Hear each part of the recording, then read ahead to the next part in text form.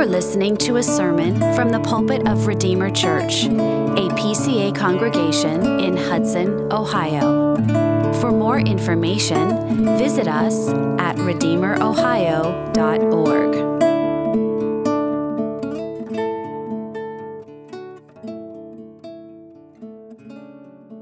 Well, this evening, we will be turning to Leviticus chapter 5. So I invite you to turn there. In the Pew Bibles, it is page 84. Leviticus, we're walking through it. We've gone through these first 5 sacrifices. It's all about approaching God and communing with God. Our sin has created a distance between us and God, and the question is, how do we overcome that distance? Or rightly stated, how has God overcome that distance to bring us to him?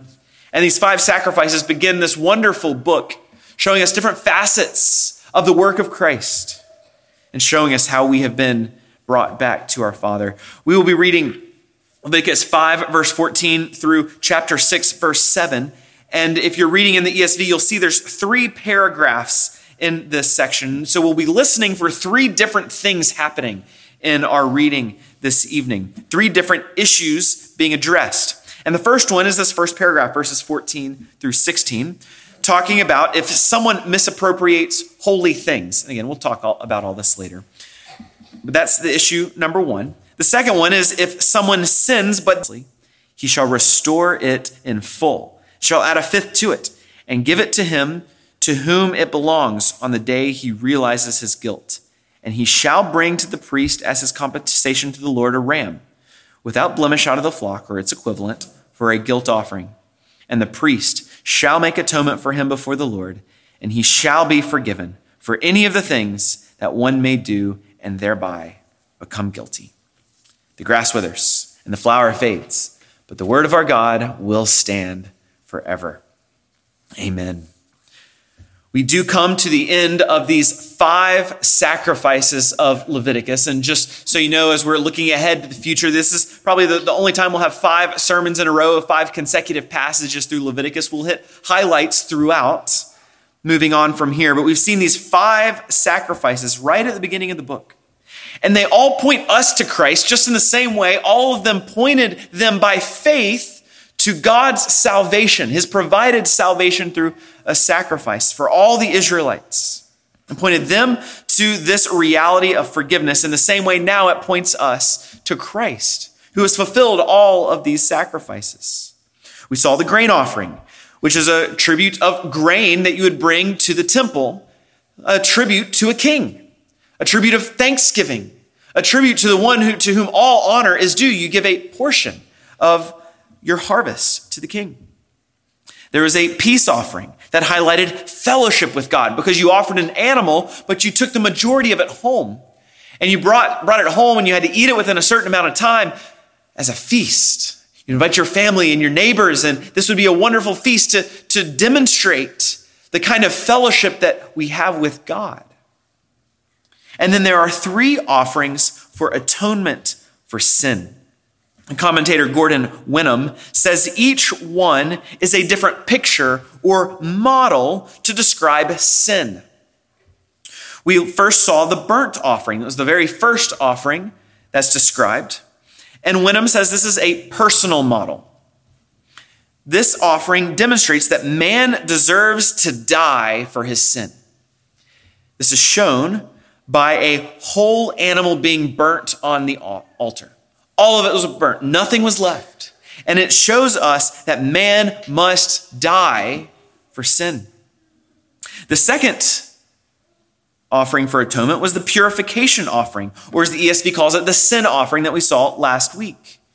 And this, as Wenham says, is a medical model. Sin pollutes and must be cleansed. And this is demonstrated by the emphasis on purification with blood, the sprinkling of blood in the holy place or on the altar, of burnt offering. And so blood was sprinkled, emphasizing the cleansing of sin.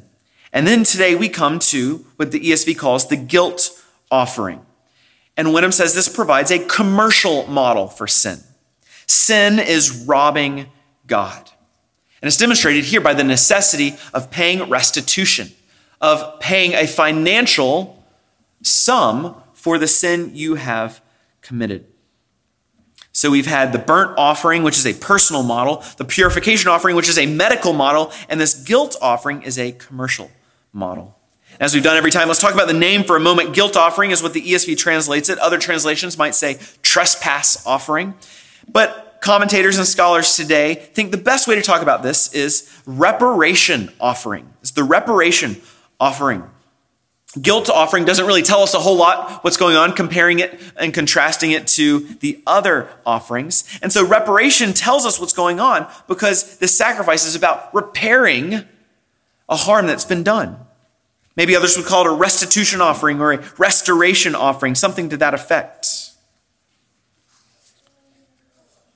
So let's look at these three different cases in which this reparation offering would be brought by an Israelite. They were mandatory in three different situations, and the first one was this: when one commits a breach of faith and sins unintentionally in any of the holy things of the Lord. This is chapter 5, verses 14 through 16. When anyone commits a breach of faith and sins unintentionally in any of the holy things of the Lord. So we saw last time unintentional sins. What is meant by that? These are things done unknowingly, but more broadly, this does refer to things done even intentionally, but later there's remorse and there's true repentance for it, being convicted of your sin. And it talks about particular sins in any of the holy things. This is an interesting word. It's a reference to the sanctuary or the tabernacle. More specifically, though, it can refer to furniture of the tabernacle, or it can refer to things that are consecrated and separated and set apart for holy uses. And one of the most common things referred to as holy things is food dedicated to holy uses, sacrifices that are brought that became food for the priests. So there's a number of possible things going on here. The scholars and commentators aren't 100% sure what's happening here. But the best guess is that there's some kind of robbery of holy things, of temple food, or damage to temple property. But there's a robbery of God, probably most likely by robbing his priests. This could occur with vows. I vow I will do this, and you end up not doing it. Or some kind of promise. The food that you bring, maybe for a first fruits offering or a grain offering, some other offering. You say you're bringing it all, but you're really not. And this whole broad principle here is robbing God. Robbing God, not fulfilling an obligation, not fulfilling a voluntary vow to God. And we see one of the greatest examples in Scripture of this is Ananias and Sapphira. You remember in Acts 5, where they dedicated a portion of land to God, and they said, this is God's land, and whatever is sold for, we will give to God. We'll give to the church. And what did they do? They held some back. They sinned in the holy things. This was God's land. This was God's money, and they kept it for their own. They misused it and did not give all of the proceeds to him. You know the story. They bared their own iniquity for that, and they both were struck down. So this is the principle of robbing God, particularly holy things set apart for worship and for honoring God. And so when you realize you've done this kind of sin, there is an offering to be made, and it was very simple, 2 steps. One is you make restitution. You pay back what you stole plus 20%, 1/5. And so there's restitution for what's been done, and then you bring a ram for a sacrifice. A ram was very costly. The ram is actually the most expensive sacrifice required for the common Israelite. And so this was a big deal. You had to bring a ram or its financial equivalent. It's probable for this one, but certain for the other ones, that you could simply pay the amount of the going rate of a ram to the temple. So bring the amount. You didn't have to bring a ram itself, but you had to pay that amount to the priests, to God, in addition to the restitution, of what you stole plus 20%. And then when you went through this process, and there's more details in chapter 7 of what this would look like, But when you went through this process, then the priest would declare forgiveness. You're forgiven of your sin, and praise God for that. So that's the first case, when you sin with regard to the holy things. The second one is chapter 5, verses 17 through 19. And this one is if someone believes he has sinned, but doesn't know what the sin was. This is an interesting section. And it helps us to see that during this time of ancient Israel, people in Israel, but more broadly, were always concerned that they committed a sin that they didn't know. And maybe an Israelite began experiencing difficulties in life. Maybe this was sometimes interpreted as guilt. Maybe they were struck down with an illness, a sickness, or maybe loved ones died. Maybe they lost financial investments. And this could be interpreted as bearing his iniquity, chapter 5, verse 17. This could be interpreted as guilt for sin, chapter 5, verse 19. And so people would go to seek forgiveness for a potential sin that they might have committed. And you think of Job and his friends, right? They went to Job and they said, Job, you probably committed a sin. That's why you're experiencing this suffering. And so when people felt this way, that they may have committed a sin, God provided a remedy for them. God provided the opportunity to come and to bring a sacrifice to the Lord, even if they didn't know what they had done. And so they would offer a ram or its financial equivalent. So that's the second case. And then the third case is chapter 6, verses 1 through 7. If someone swears by God's name, breaks an oath, and then harms somebody else. There's a number of examples given here, such as financial deception, keeping a deposit somebody's given to you, outright robbery, or oppression of other people financially, primarily. If you sin in this way, swearing that what you've done is true and right, but still steal and lie anyways, you're guilty. And so you had to pay restitution, pay what you stole plus 20%, restore it in full, it is said, and then you present a ram or its equivalent at the temple. And then you are declared forgiven. So this whole process had to be gone through when you were convicted of your sin, to be forgiven of it. Now, there's a couple principles that we see here. And we see overarchingly, no one is able to pay his own debt that his sin incurs. Nobody is able, and you need a substitute. And this fleshes out both as we consider the sin against God and sin against others in this text. Let's think about sin against God for a moment. The emphasis in all of this passage, in all three of these occasions, is that God's name is being violated, either with a breach of faith by sinning against any of the holy things of the Lord, or by sinning against others when you swear by God's name. This is called a breach of faith against the Lord. So the emphasis here is on God's name being violated, sinning against God. And the question is, does sinning against God cause him harm? You need to be careful here as we talk about this. One answer is no. God is infinite. God is holy. God is infinitely holy. God is infinitely glorious and perfect and righteous. And so there's nothing we can do to take away from it, because if we could take away from it, he's no longer infinitely holy and perfect. So no, sinning against God cannot do harm to him because he is all sufficient in and of himself. And this is absolutely right and true. So no, we cannot harm God in any absolute sense, in any real sense when we sin against him. But some might answer yes to this question. Can we do any harm to God? In a sense, maybe we can. God is due all of our worship and honor, and any honor that goes anywhere else, in these cases, goes to myself when I sin against God and sin against my neighbor. I'm trying to take the glory.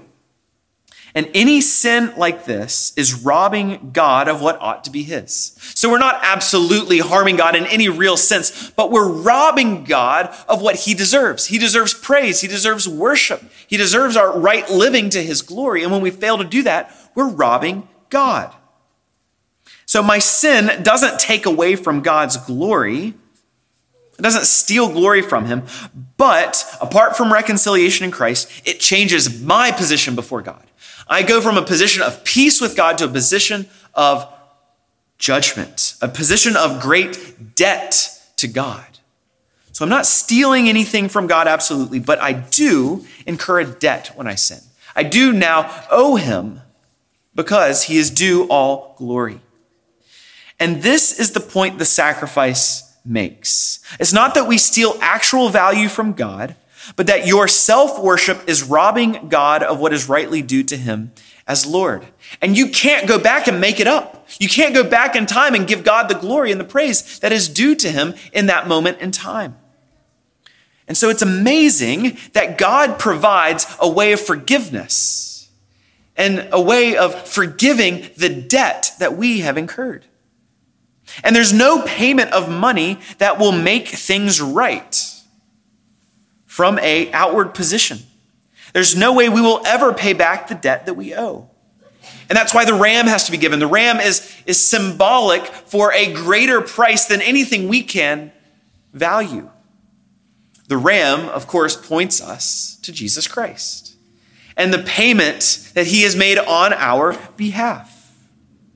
No ram can actually repay God for what he has done against him, but as the offerer would offer this ram or the financial equivalent, he was looking towards the one who could pay fully and finally and completely the debt that he had to repay.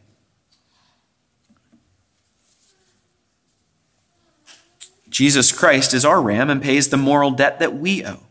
He is the restitution that makes the wrongs right. We truly cannot offer this on our own. We cannot begin to compensate God for stealing his glory, for robbing him. And so this ram points us to the necessity of Jesus Christ.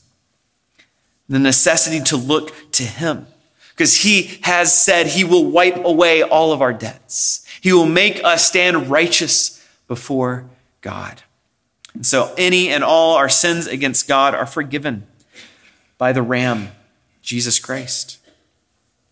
This also helps us understand sin against others. Sin against others.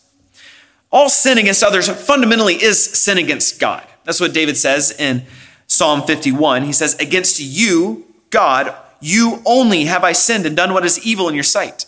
Even though he sinned against Bathsheba, her husband, the nation, he sinned against lots of people, but he says, essentially, my sin is against you, God, because they bear your image. And anytime I sin against an image bearer, I'm sinning against the Creator, the one whose image they bear. And so we see here when there's horizontal sin even, that we ought to bring a ram. God ought to be, the debt is owed to God, even when there's sin against other human beings. A sin against other humans is a sin against the Creator first and foremost. But there are important principles here we learn about what happens when we sin, say horizontally, against one another. And the key here is that restitution that is required. The broader principle is this: when we sin against others, repentance includes making things right to the extent possible. Repentance includes making things right to the extent possible. For you and me, this means whenever we steal from somebody else, we pay it back. We pay it back as Zacchaeus did fourfold to demonstrate our grief, to demonstrate our conviction of sin, to say, you need this money more than I do. When we sin against somebody by robbing from their good name, we must go publicly and declare that they do have a good name if we have sinned against them in that way. Whatever we have done to harm our brothers and sisters, we are called to make restitution to the extent possible. Now, in this life, much is not possible to do, but to the extent that it is possible, we must do that. It's a part of repentance. This flows from a renewed heart that acknowledges and owns up to the sin that we have done. Matthew Henry says it this way: to repent is to undo what we have done amiss, which we cannot be said to do till we restore that which has been got by it and make satisfaction for the wrong done. He says repentance is undoing what we have done. And to undo it means we have to pay back everything we've stolen and more.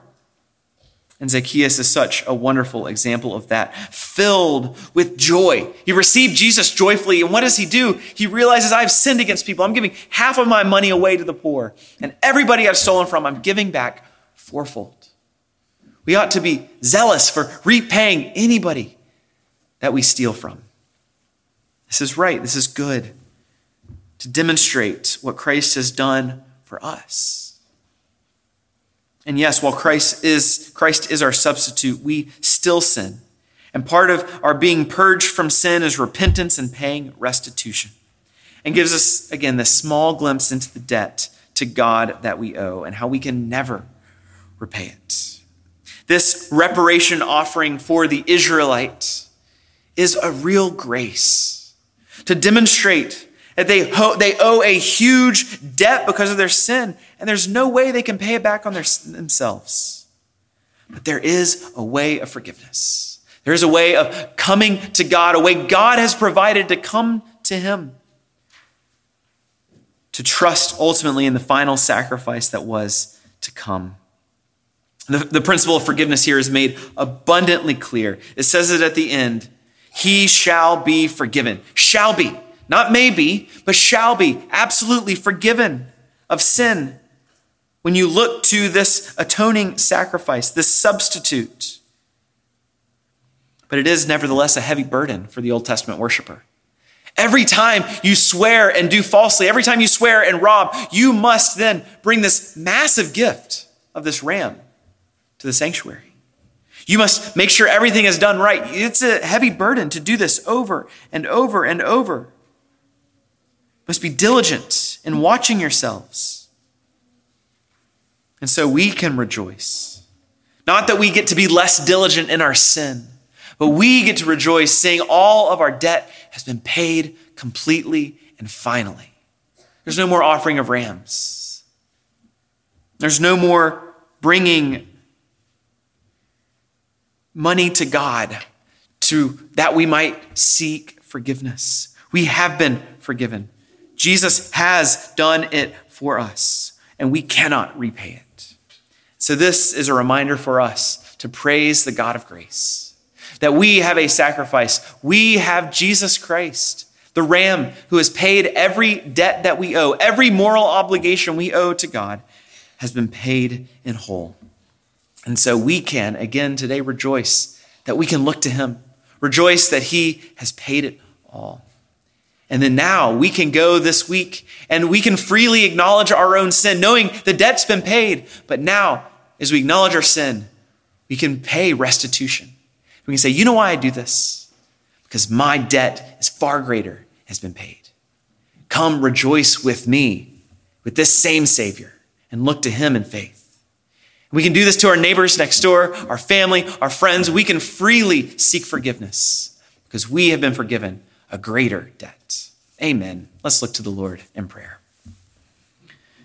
Lord, what a great joy and privilege to know that we have had our debt completely canceled. That Jesus Christ has borne the punishment for our sin and paid every moral responsibility that is due for us. And we rejoice, O Father. May we grow in joy. May we grow in celebrating this reality and living in this reality, that we do not bear the guilt of our sin. It has been borne by our Ram, Jesus Christ. In his name we pray. Amen. Thank you for listening. For more information or to connect with us, visit us at redeemerohio.org.